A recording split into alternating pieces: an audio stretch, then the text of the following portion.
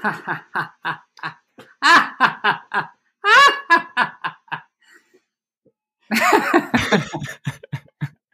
laughter can real laugh. It's amazing how fake laughter can yield Yeah. real laughter.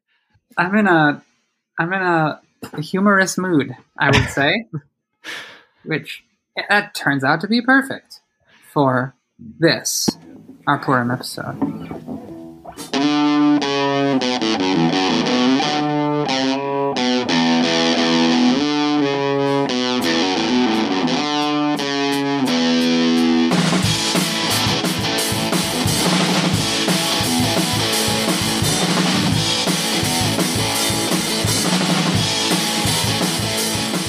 Craziest party of the year. Very seriously commanded in multiple sources. I know. We have a spiritual obligation to tie one on, as they say in the Midwest. What is Purim? We're celebrating this holiday with great joy, but what's the deal? So this is a holiday where we read Megillat Esther. So I'll do a really quick rundown of the Book of Esther. So in the Book of Esther, the Jews have been exiled from Jerusalem, and there's this population living in Persia, in the city of Shushan, the capital city of the Persian Empire under King Ahasuerus. King Ahasuerus is kind of a bumbling, embarrassing king. First off, he throws a big party. He wants his wife, Queen Vashti, to come dance for him and entertain everybody in some lascivious way. She refuses. And then he has her executed. And that's horrifying. But then he needs a new queen. He does like a Star Search type of, like, let's find the next queen of Persia, and gets all these women together and chooses a young lady named Esther, who is Jewish, but does not reveal that she is Jewish, and becomes the queen. And that's at the instruction of her uncle Mordecai. Then comes this advisor to the king named Haman, the villain of the story. He says, let's get rid of the Jews. I hate the Jews. I want them all dead. He asks the king, is it cool if I issue an edict that on a randomly chosen day we get to kill all the Jews? And the king was like, yeah, that sounds fine. Long story short, Esther is like, listen, I have to tell you something, King Ahasuerus. I, your beautiful queen, am actually Jewish, and these are my people, and you can't let them be killed. And yeah.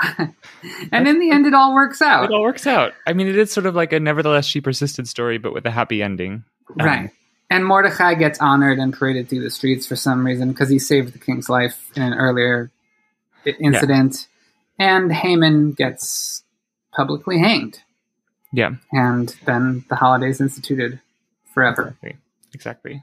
I do think I just realized I was like, wait, is that? I think Vashti is banished. I don't think she's killed. She's really? Oh, okay. Living in at least that's how I read it. She's living in another part of the house. She's just not allowed to see the king anymore.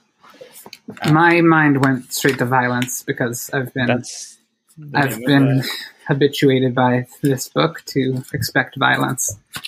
I swear we learned in school that they beheaded her and brought out her head on a plate. Brutal. Yeah. I don't know why they went out of their way to teach us that. I mean, I think that it's... I think the school thing is relevant because I just feel like this is often framed as such a kid's holiday. Like I remember being like a Purim carnival at school where you could win goldfish. That was the whole thing. I mean, the goldfish would often die within a couple of days. But I think that these exaggerations and sort of like, childhood distortions are part of the fabric of the holiday. Right. Because that's, I mean, just to sort of like do a appropriately chaotic rundown of the traditions associated with this celebration. There's putting on costumes, disguises, there's getting drunk, there's feasting, there's celebrating, there's the giving of gifts to the poor, mishloach manot, and also to friends and loved ones. There is hearing the Megillah read out loud. You shake or spin groggers to blot out the name of Haman whenever that name is read. Yeah. All these sort of like traditions that feel like very tied to like children. Like I think of like kids theater, like it's fun. It's like fun. Yeah. And there's a tradition of like really goofy Purim plays. Yes. And everyone getting really jokey and people are allowed to cross dress. That's a halakhically instituted permission on Purim. Blazoned in my soul, that moment in law. And then there's the fast the day before Purim. Yes, Esther's fast. Which is a solemn fast. And apart from that, though, it's supposed to be the whole month of Adar is supposed to be joyful and just the whole month of Purim is supposed to be the happiness month. Yeah. Well, we'll unpack some of this as we'll see. It's actually quite a dark, politically, spiritually, queerly, very naughty holiday. And naughty, we're going to get into some of that with our 4 questions. Naughty. Okay, we're already in pun zone. The traditional 4 questions of Purim, or the non-traditional ones that we just made up. Let's start. We could do them all at once. That's sort of the Purim way to do it, until we don't know the 4th question from the 3rd. The first question is, who comes out of the closet on Purim? Ooh, yeah. Well, hopefully lots of queer people who want to, for one thing. I mean, this is where like that prohibition, I remember when I was teaching at a Hebrew school on the Upper West Side when I first moved to New York and wore this dress to the Purim party. And I think I just sort of decided like, oh, I'm Vashti. I think I decided on the way. I just knew I wanted to wear a dress and I just said like, oh, I'm Vashti. And the cantor of the congregation seemed very uncomfortable and said to me, well, this is the one day where this is allowed. And that just like blazoned itself on my head. And so I do think that so coming out of the closet, like, is this a day of closeting because people who are perceived to be one gender are told like, get back in your gender closet after this day ends? Or is it a day of coming out of the closet, of sort of recognizing desire for oneself? Right. The theme of hiding one's identity is actually really strong in a number of different ways in this holiday and in this story. I mean, I have a lifelong weird, uncomfortable relationship with costumes and dressing up myself. I mean, apparently this is true for a lot of trans people, but like if there's like a costume day or like Halloween, stresses me out so much. Yeah. I just tense up and I'm like, I can't do it. It's not fun for me. And, I mean, that seems pretty directly linked to my transness. And sort of, for one thing, it's just for most of my life, it was like a source of pain to think about what I was wearing, how I was presenting myself. And then also a pervasive sense throughout my life of being kind of in hiding or having secrets and wearing a costume every day. Yeah, so I'm really bad with the Purim costumes. And then for other people, of course, it's like this liberating moment. And it sounded like almost like you were like, maybe this is a moment of experimentation and freedom. And then somebody kind of smacked you down. I mean, it's also, but like, yeah, that smackdown is real, but also just the idea that I feel like for so much of my life, framed things in terms of performance that were actually deeper truths about myself. That I do think that I don't know that it was a moment of liberation insofar as I was still, for myself, framing it as like, oh, I'm going to do this funny thing for this special occasion, like, or I'm going to be in this show and I'm going to wear this thing for this show. So there's this costume situation. There's also just like, there's the coming outs that happen in the Book of Esther. There's also this question of Esther coming out as Jewish within the palace, which is a fraught thing. She's told over and over again by Mordecai to stay in the closet until the very end, when he's like, you gotta say who you are and save us all. And there's also this question of God being in some ways closeted or hidden in this story, because God's name doesn't show up in the book. I mean, the name Esther is tied to the idea of concealment, hiddenness. There are all these ways in which people have found little hints of God's presence in terms of language in the book, but how God is costumed and how God is closeted is a big part of the story. Yeah. You had this thing from Deuteronomy, right? It's Deuteronomy 31:18. It says, "And I will surely hide my face in that day for all the evil which they shall have wrought, and that they are turned unto other gods." This is something that, like, God is saying, if and when you eventually turn to other gods besides me, I will hide my face. But in Hebrew, it is haster astir. It's the same word as Esther, almost. Esther could be imagined. I mean, it kind of means I will hide. It's sort of like a verb form of hide.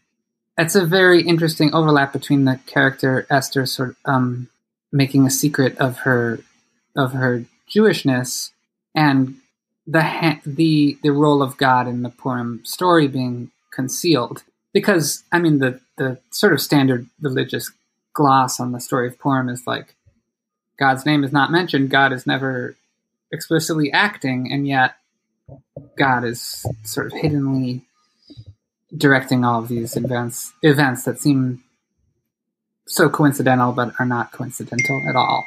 Ooh, excuse me.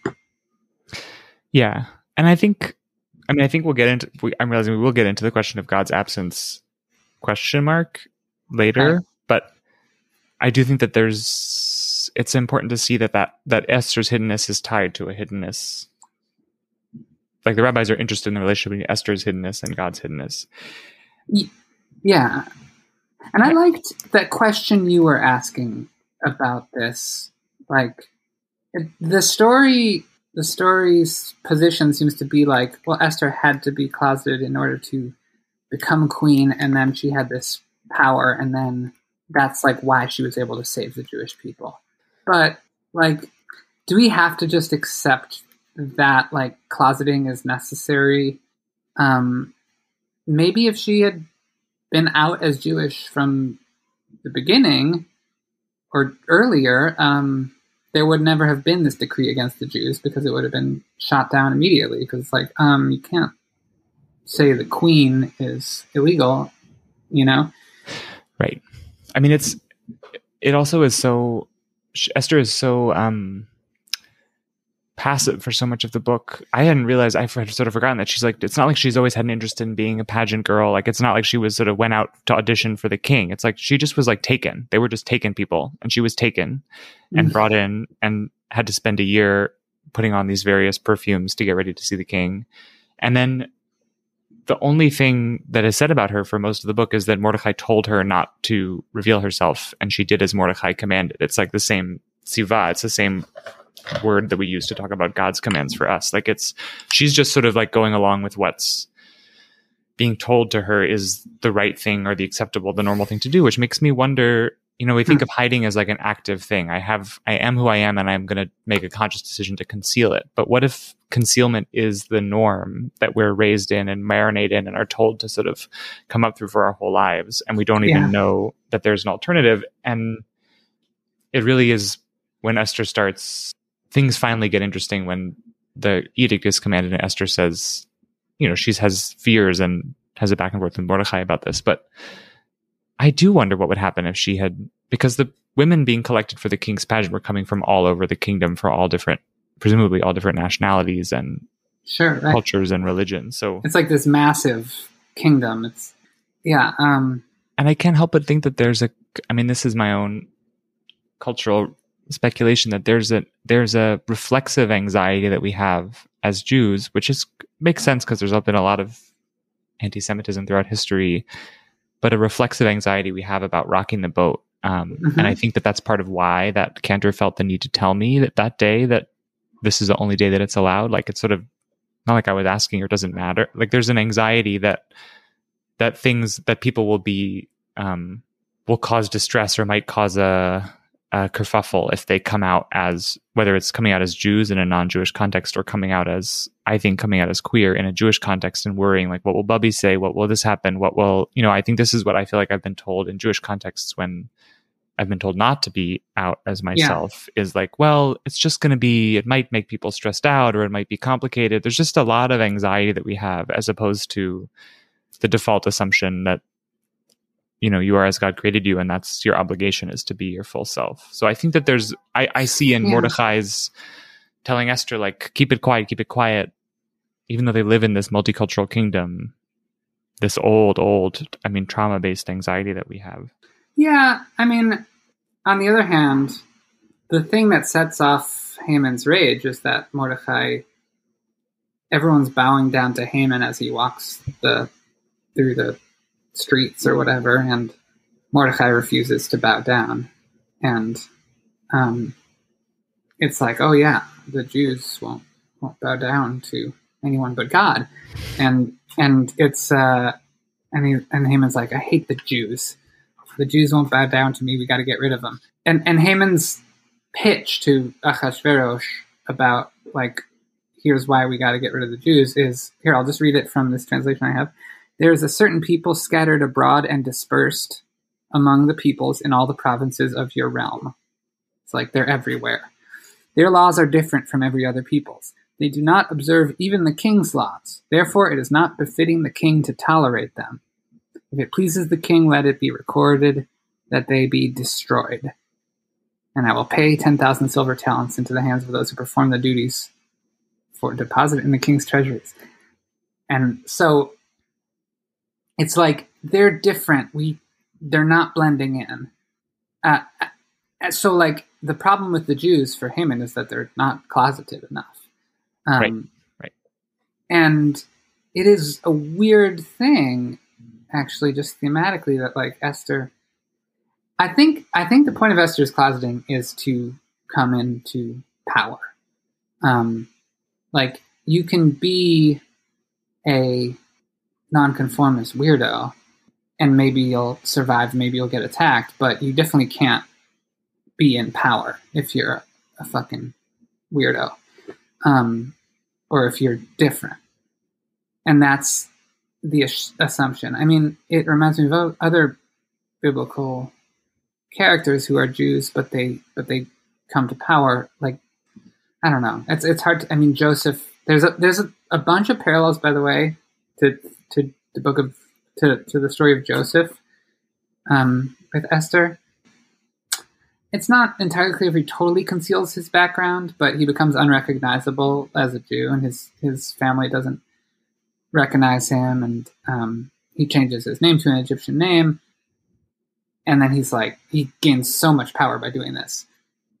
And then there's like Moses, who is a Jewish baby, but who's raised in the halls of power, and then he tries to defend a Jew and ends up killing a cop, and then it's all over. He has to leave.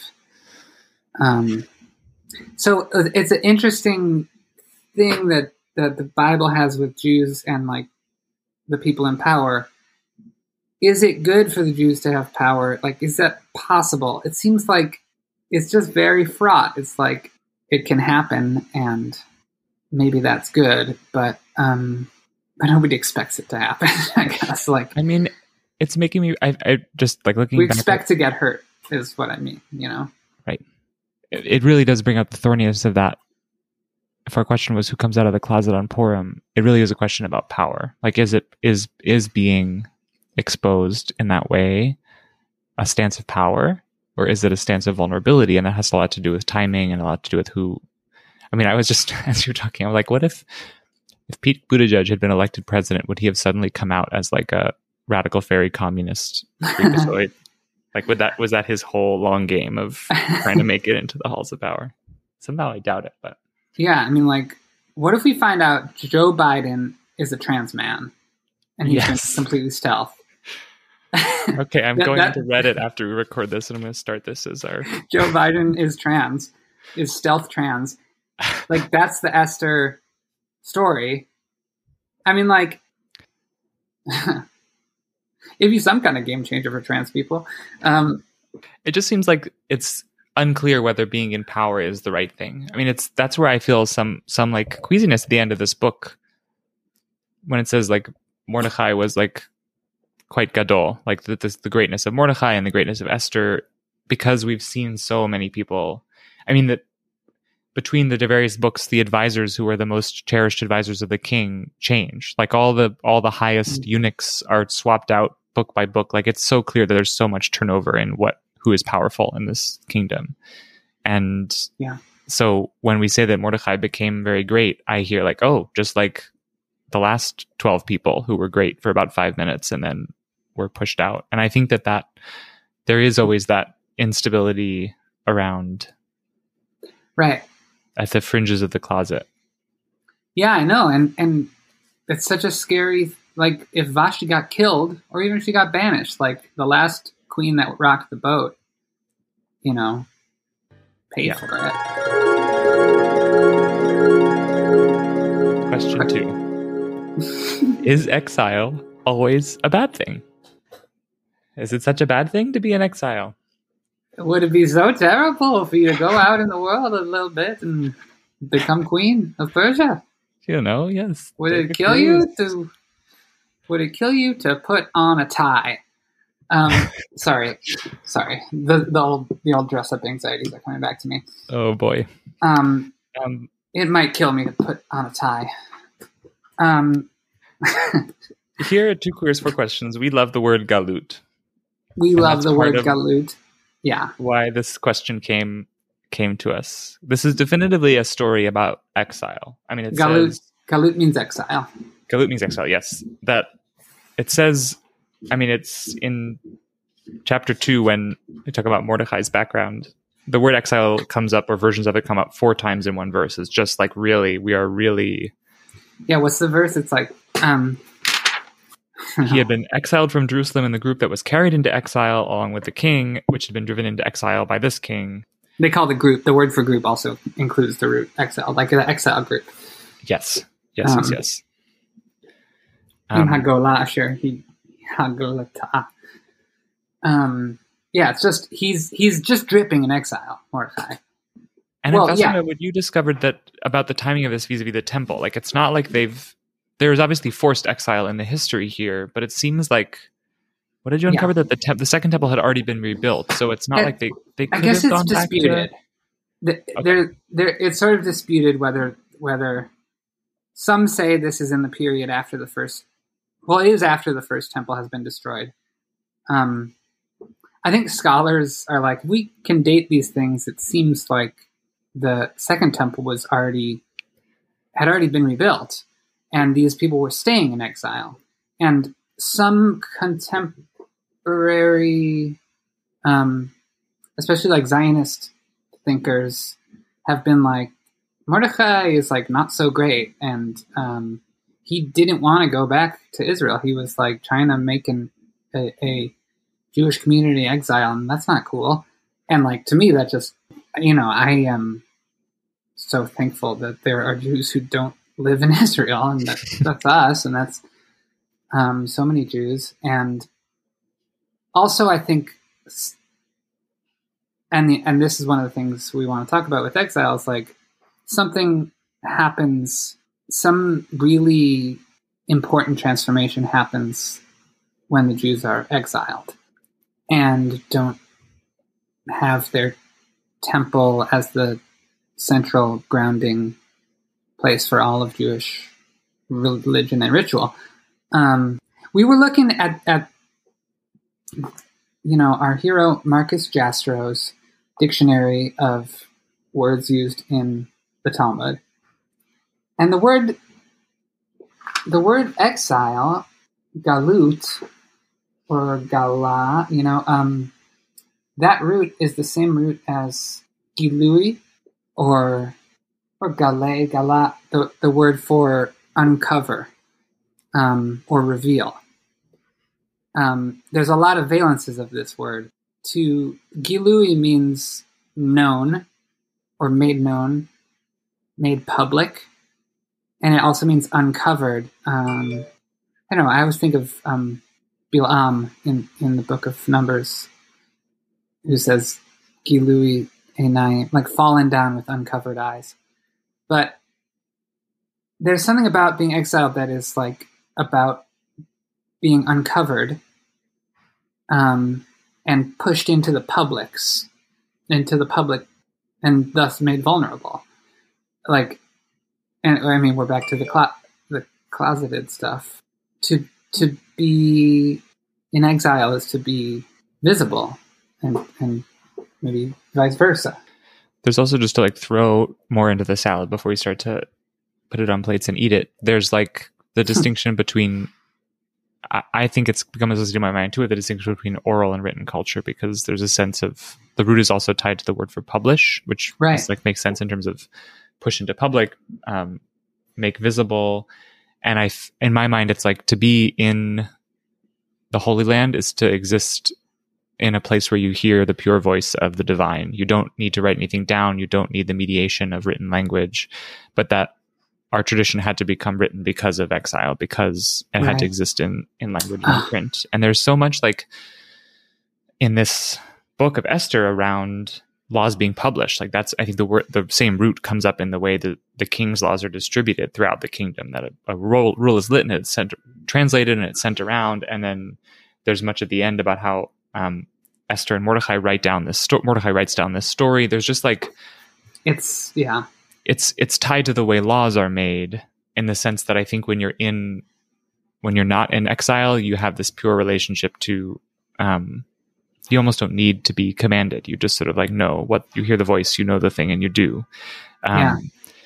So it feels tied to these, the sort of the flawed system of written law to me.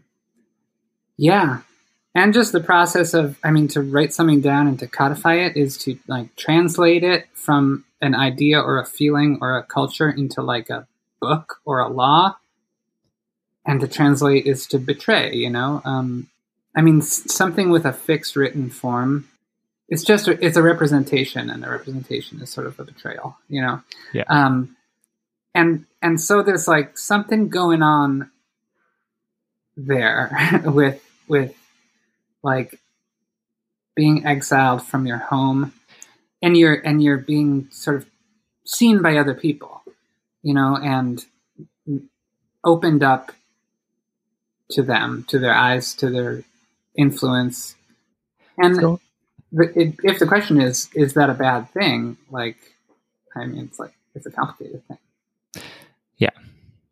I also just think that there's some, just like the question, well, two things. One, like the argument that it's not so good that Mordecai had to be in exile because he was, you know, an esteemed member of the government, right? He was part of the Jewish judicial body, the Sanhedrin. But, you know, if he hadn't have been here in Shushan, maybe the Jews would not have been saved. You know, that there's a sort of, the world works in mysterious ways. We never know. Sometimes it's the right thing to be in exile because, I mean, but that feels to me like the logic of you make the best of the situation you have, or there's a sort of divine order. Well, yeah. I mean, it makes me think of like the complicated value of like visibility and transvisibility. Like it allows a lot to happen, and you can sort of in some ways inspire or protect other trans people by your visibility, and also maybe not. Like maybe you can't protect anyone, and maybe you're more vulnerable if you're visible, if you're exposed in that way. But yeah, what was the Talmud thing about? That was, I think that was all I was saying, was that idea that I've lost the source that said he was. Here, I got it. It's Megillah 13a. Okay. This is from the Talmud. The verse states with regard to Mordecai, who had been exiled from Jerusalem. Esther 2:6. That's the verse we were just talking about with all the exile mentions.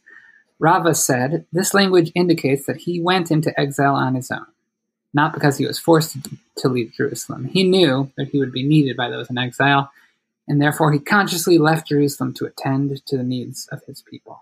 So I sort of understand the logic of that. And I think that there's a way in which we can translate this idea of exile into like descent into darkness and into brokenness in the way that Hasidic tradition likes to do, that sometimes going into the places where you feel farther and farther from holiness, where you feel more and more exposed, it's like leveling up in terms of being able to reconnect with source and reconnect with the light of the divine. Yeah. So that there's like exile can be like a profound spiritual experience too. Not just sort of it's like there's a political negotiation to it, but there's a spiritual negotiation to it too. Yeah, in the darkness, you find out what your flame really means, what it does. I just also want to. I mean, maybe we should turn to our next question, but I want to throw one more thing into this mix of exile. Is that there's so many threshold moments in this book, which is tied to that question of not just being in Holy Land versus being in exile, but sort of quivering on the border between them. There's so much. I mean, I'm kind of fascinated by what gets translated as the eunuchs in this book, and they're described as like the guardians of the threshold. They're the ones who sort of like navigate the space between the masculine world of the king and the feminine world of the women. They sort of move between these two spaces. Where are they described that way? Like the phrase in Hebrew, I wrote it down, is Mishmarei Hasaf, and Saf is threshold. Yeah, they're like they're gate guarders, and they're eunuchs in that role. Yes, and that similarly, Mordechai is the one who like hangs around the gate. He hangs around the Sha'ar HaMelech. That he's the one who. That's how he hears about this conspiracy theory to kill the king. It's how he stays in touch with Esther. He's just like a person who's hovering in this in-between space, whereas the king is and Esther too, when she approaches the king, there's this imagery of her looking through the doorway and him seeing her and then deciding to extend the scepter. Same with Mordechai and Haman. Mordechai is like walking home and sees Haman is walking home and sees Mordechai and gets so upset. There's this sort of like seeing people through a doorway on the other side. That feels like the space where things happen and where things change. It feels like the space where important knowledge gets circulated, where power dynamics shift. Meanwhile, the king is like there's Beit Hamel. The king is in his house. Haman goes home to his house. Like these are the people who have a home. They have a structure that surrounds them. They're not on the threshold. They're like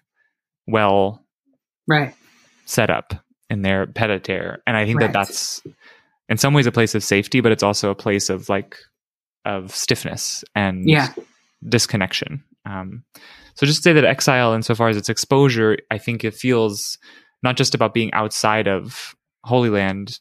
It feels like being in a threshold space, being in the in-between. Yeah. Diasporic Jews are trans, is what you're telling me. Yeah. I think I was sort of a little afraid to say it, but I think... Yeah, no, it like... And our house, the temple has fallen, and we have no house, and we're like out here exposed, and that makes things possible. It makes it. I mean, Purim is kind of a theme of it is like things just getting turned on their head. Like what was planned turned out exactly the opposite of how it was planned. Like something this day that was supposed to be the day they kill all the Jews became a Jewish holiday, you know? They're like, I don't know, that's just trans. That's like, you know, things, seeing that there's a possibility where other people see no possibility, where other people see a wall, you have a door. Question 3. Question 3. Who has authority when God seems absent? Wow, we're not taking it easy on these questions, are we? No. Who has authority when God seems absent? There are a couple of reasons why this question is relevant to this holiday. Right. And they are one that God seems absent in this book. We talked about that. Another is that there's so much in this book about authority on the part of the king. Like there's weird ways in which I think that the king's behavior and his issuing of laws is kind of like a caricature of what we might imagine law giving is. So how it sort of becomes like in some ways, the Book of Esther can be read as who wrote Gulliver's Travels? What's his name? Jonathan Swift. Jonathan Swift, like a sort of Swiftian essay on authority and power. Right. So it does seem like deeply preoccupied with power and authority in a certain way. But then halachically, there's all this conversation about where the command for this holiday comes from. Because in the Book of Esther, this is the thing that Esther and Mordecai come up with. They say, we're going to celebrate this holiday. And people say, great, we're going to celebrate this holiday. And it's sort of surprising that it's not that God says you should celebrate this holiday. It's that they say it. And there's in the Talmud, there's discussion of how do we know that this book was actually divinely inspired, which is a roundabout way of getting us back to divine authority for this holiday. Do you want to go into the story about the Sinai and the acceptance of... I mean, I do. It's like the first story I think of when I think of Purim almost. Maybe a second. I'll tell that story in 1 minute. You had an amazing sort of read that like that the king Achashverosh is like a parody of what God isn't. His authority is so conditional and constrained and like kind of pathetic. You know, he has this vast kingdom and like he can't really control anything, and other people are more controlling him. And the Jews start out totally subservient, and by the end they've sort of seized all this power. He also his laws can't be. He doesn't have the power to revoke his laws, which is like the laws. The idea that the law would become more powerful than the ruler is so different from our relationship to God and God's sense that God makes laws and God exerts mercy and God, makes makes exceptions based on a relational. No, that's all. It just is. And everyone talks. It's so funny how everyone says like, if it pleases your majesty, like if it's tov beinecha, if it's good for you, why don't you do this thing that I want you to do? And he says, you know what? I thought about it and I think I'm going to do this thing. And it's, it's just like it's so backwards. I mean, there's also a traditional gloss on, like, it often says the king in the Book of Esther, and that's like a sort of read as a knowing wink, an elbow in the ribs, like, we're really talking about God. Here, God is doing something right now. But other times, it doesn't hold up. It like... and the whole thing starts with him talking about how, like, my kingdom is so big. I have so many countries and so many cities, and I have so much wealth, and I'm so great. And it just feels, it's like a toddler imitating God in the book of Job about making the Leviathan. It's like, oh wow, yeah, if you have to say you're important, you're not, or like if you have to say you have power, you're pretty insecure about it. But let me go to this fascinating thing in the Talmud, which starts as a reading of something from Exodus. It's from Masechet Shabbat, page 88a, for those of you following along. And they stood at the bottom of the mountain, Mount Sinai. That's Exodus 19:17. Rabbi Avdimi bar Hama bar Hassa said, "This teaches that the Holy Blessed One overturned the mountain above them like a tub and said to them, 'If you accept the Torah, excellent, and if not, here will be your grave.'" That's the oft-quoted part of it. That's like... Sounds like an abusive relationship to me. Yeah, frightening and coercive. But then it continues. Rav Aha bar Yaakov said, "From this, there arises a major objection to the legitimacy of the Torah." Rava said, "Despite this, they later accepted it freely in the time of Achashverosh. As it is written in the Book of Esther, the Jews confirmed and accepted upon themselves and upon their descendants." Esther 9:27. They confirmed what they had previously accepted. Okay, so like, this is like kind of a crazy, illogical claim, sort of. It's like, well, okay, maybe the covenant at Mount Sinai was coercive, but later in the time of, in the Book of Esther, they freely accepted the whole Torah.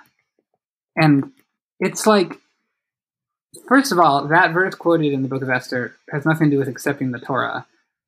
What they accept is Esther's decree that this is going to be a holiday called Purim. It's almost the opposite of accepting a divine law. They're accepting a human law. But there's something so interesting about this to me that, like, it's in exile that it's possible. It's in this dark time of attempted genocide that it's possible to, like, fully affirm this thing that was previously you had no choice about, which is, I think, like being a Jew, or being under God's authority. I mean, one of the things that's kind of moving about it to me is that, like, at Mount Sinai, they've escaped slavery and they're just in the wilderness, and they're just so clearly a unified group.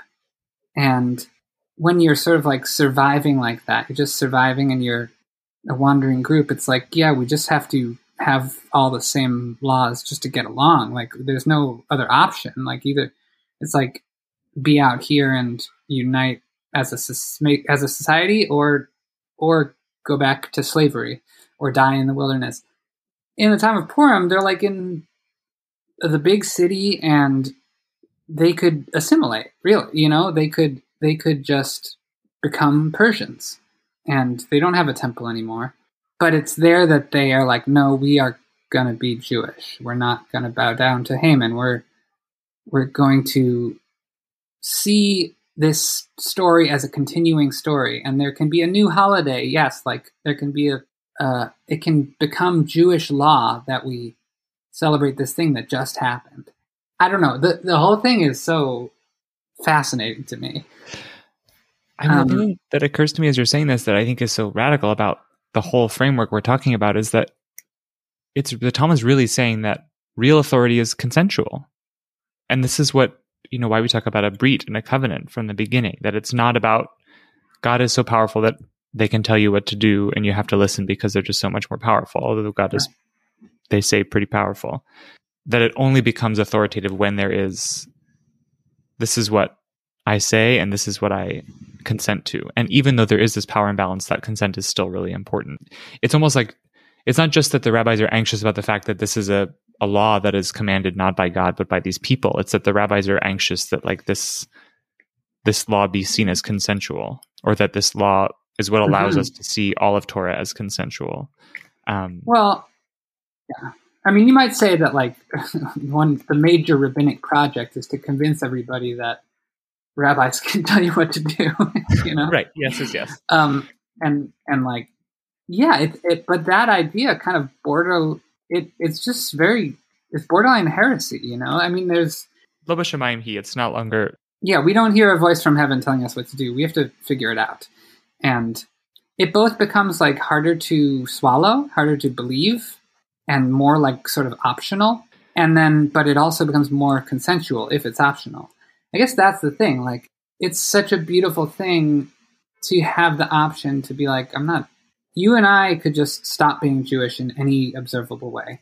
And it would be just this, as it is for so many Jews, just this little family, the quirk of our family history, just an unimportant fact from the past.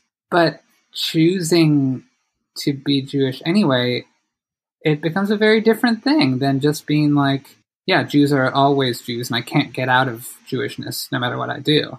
Which, like, once again, there are parallels between Jewishness and queerness, Yeah.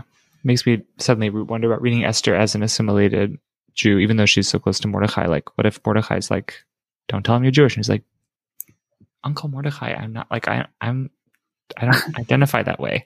Yeah, I'm not really Jewish, yeah. Right. Is she consenting to this identity in a certain way in the course of the story? I mean, the ultimate like thing that I think is so, and this is maybe tipping us towards our last question, but the line that caught me in the Megillah this last time through was towards the end in 928, as they're talking about this holiday being accepted and observed in every generation. V'yamei haPurim ha'ele lo ya'avru mitoch ha'Yehudim, that the days of Purim, these days of Purims did not pass from among the Jews. And I think the like most immediate way of reading that is that these days of Purim were observed in every generation, like the tradition. Yeah, it became a permanent holiday. But I think that we haven't really said this, but that the name Purim comes from pur, a lot, and it's the system of random chance that Haman used to determine the day in which the Jews would be massacred. Yeah. And I think that there's a way of reading this that's like this force of chance, this force of like danger and perpetual instability in life never left the Jews. Like that we did, we may have achieved political power in this moment, but we had this random wheel of fortune hanging over our heads till the end of time. And I think it's Purim forever. It's Purim forever, y'all. And I just think that there is something quite powerful still in saying, like, what does it mean to consent to that randomness? To say, I am so powerless in my life and I have no control over what's going to happen to me, but I consent to that powerlessness. And that I'm going to move through it with as much grace as I can muster and trust that, like, I'm going to, I just think that that's like an incredibly wild proposal and a wild offering to consent to one's powerlessness and to consent to the randomness of the world in which we live. It's a bit kinky. Yeah. And also that it could be future. not a bug, like that we could love our powerlessness to some degree, or just stop grasping after power.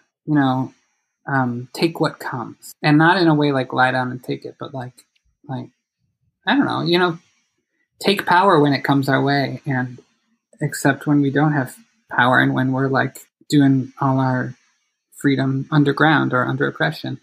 I feel like I have to mention the old Hasidic guy that I met one time when I went to 1 year long ago. I went to 770 Eastern Parkway, the headquarters of Chabad, and I went to Purim, and it was a wild time, and there was always these old Hasidic dudes sort of like wearing clown wigs and stuff. It was really funny.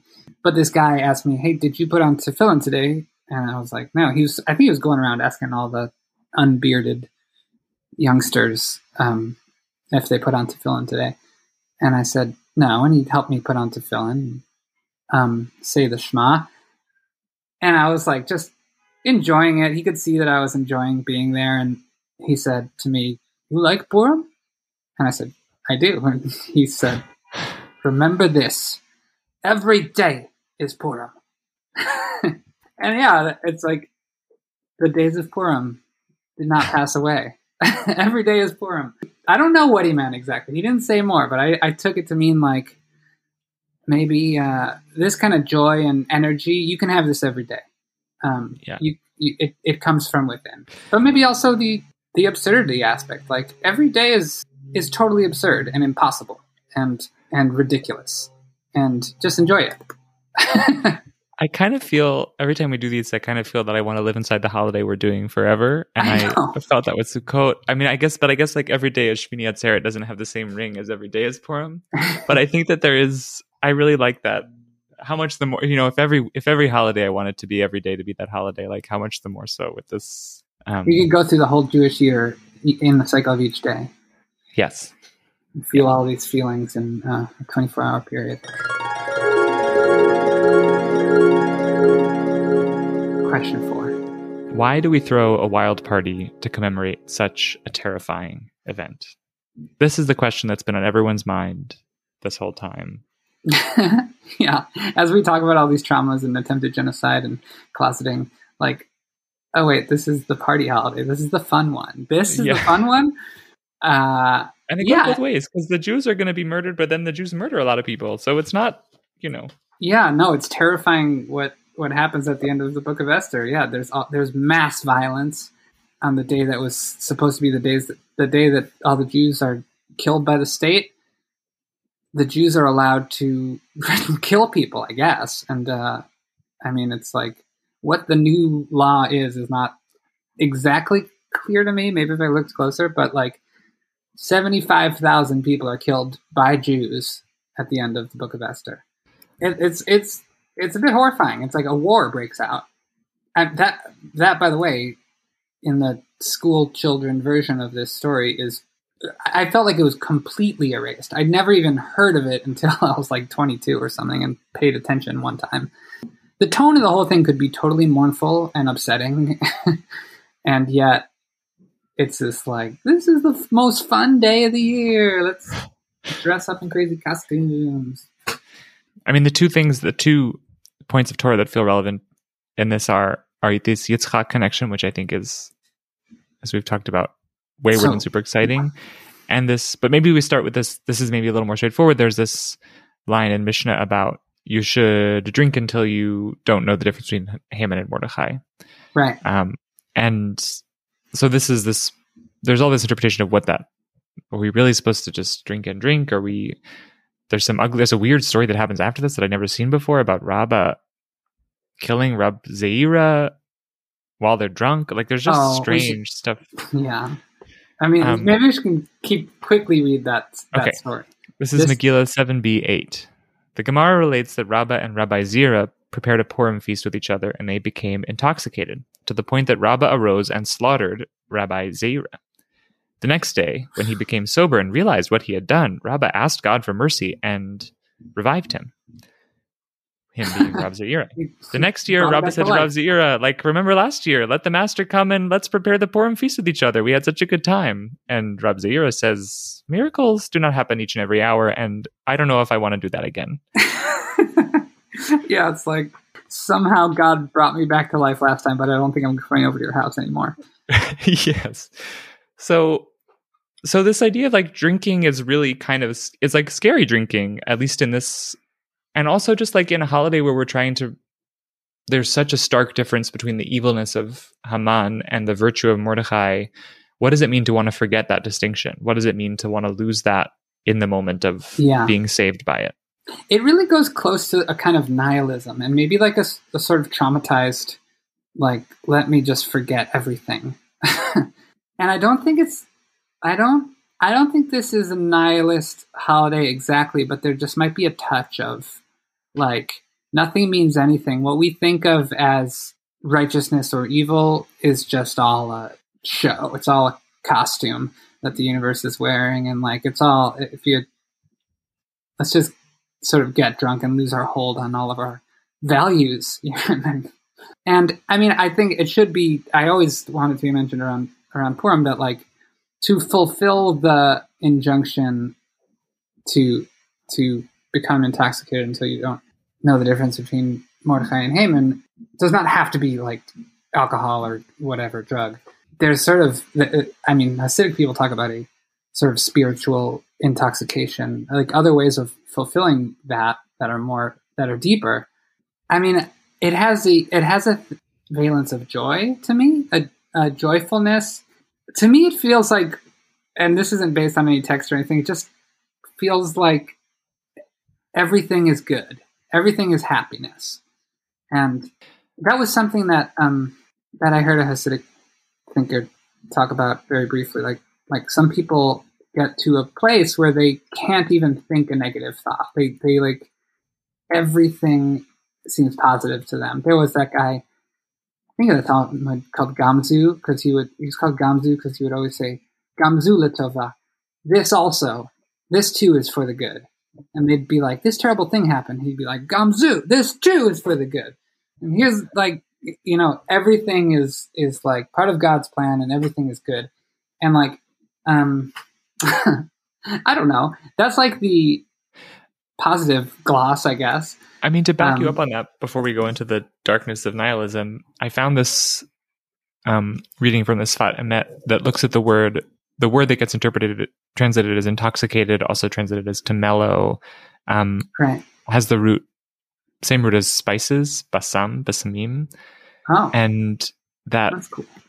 And so Sfas Emes connects it to the spices that we smell on Havdalah to sort of comfort our souls about the departure of Shabbat, and also links spices to sort of like spiritual elevation. And he says that like when you ascend higher and higher levels of sanctity, sort of like departing the world of illusions and the created world towards the divine, you come to the point where you realize that all things are one, that that even Mordechai and Haman, who seem like such polar opposites, are both part of the unity of God. And so it's not about like losing track of a moral compass. It's about ascending in this spiritual way to a place where you understand the unity, even in this world that seems so black and white and so violent, that all these things are a part of God. And I was looking at that, I was reminded that there's a passage from Esther that we say as part of the Havdalah service,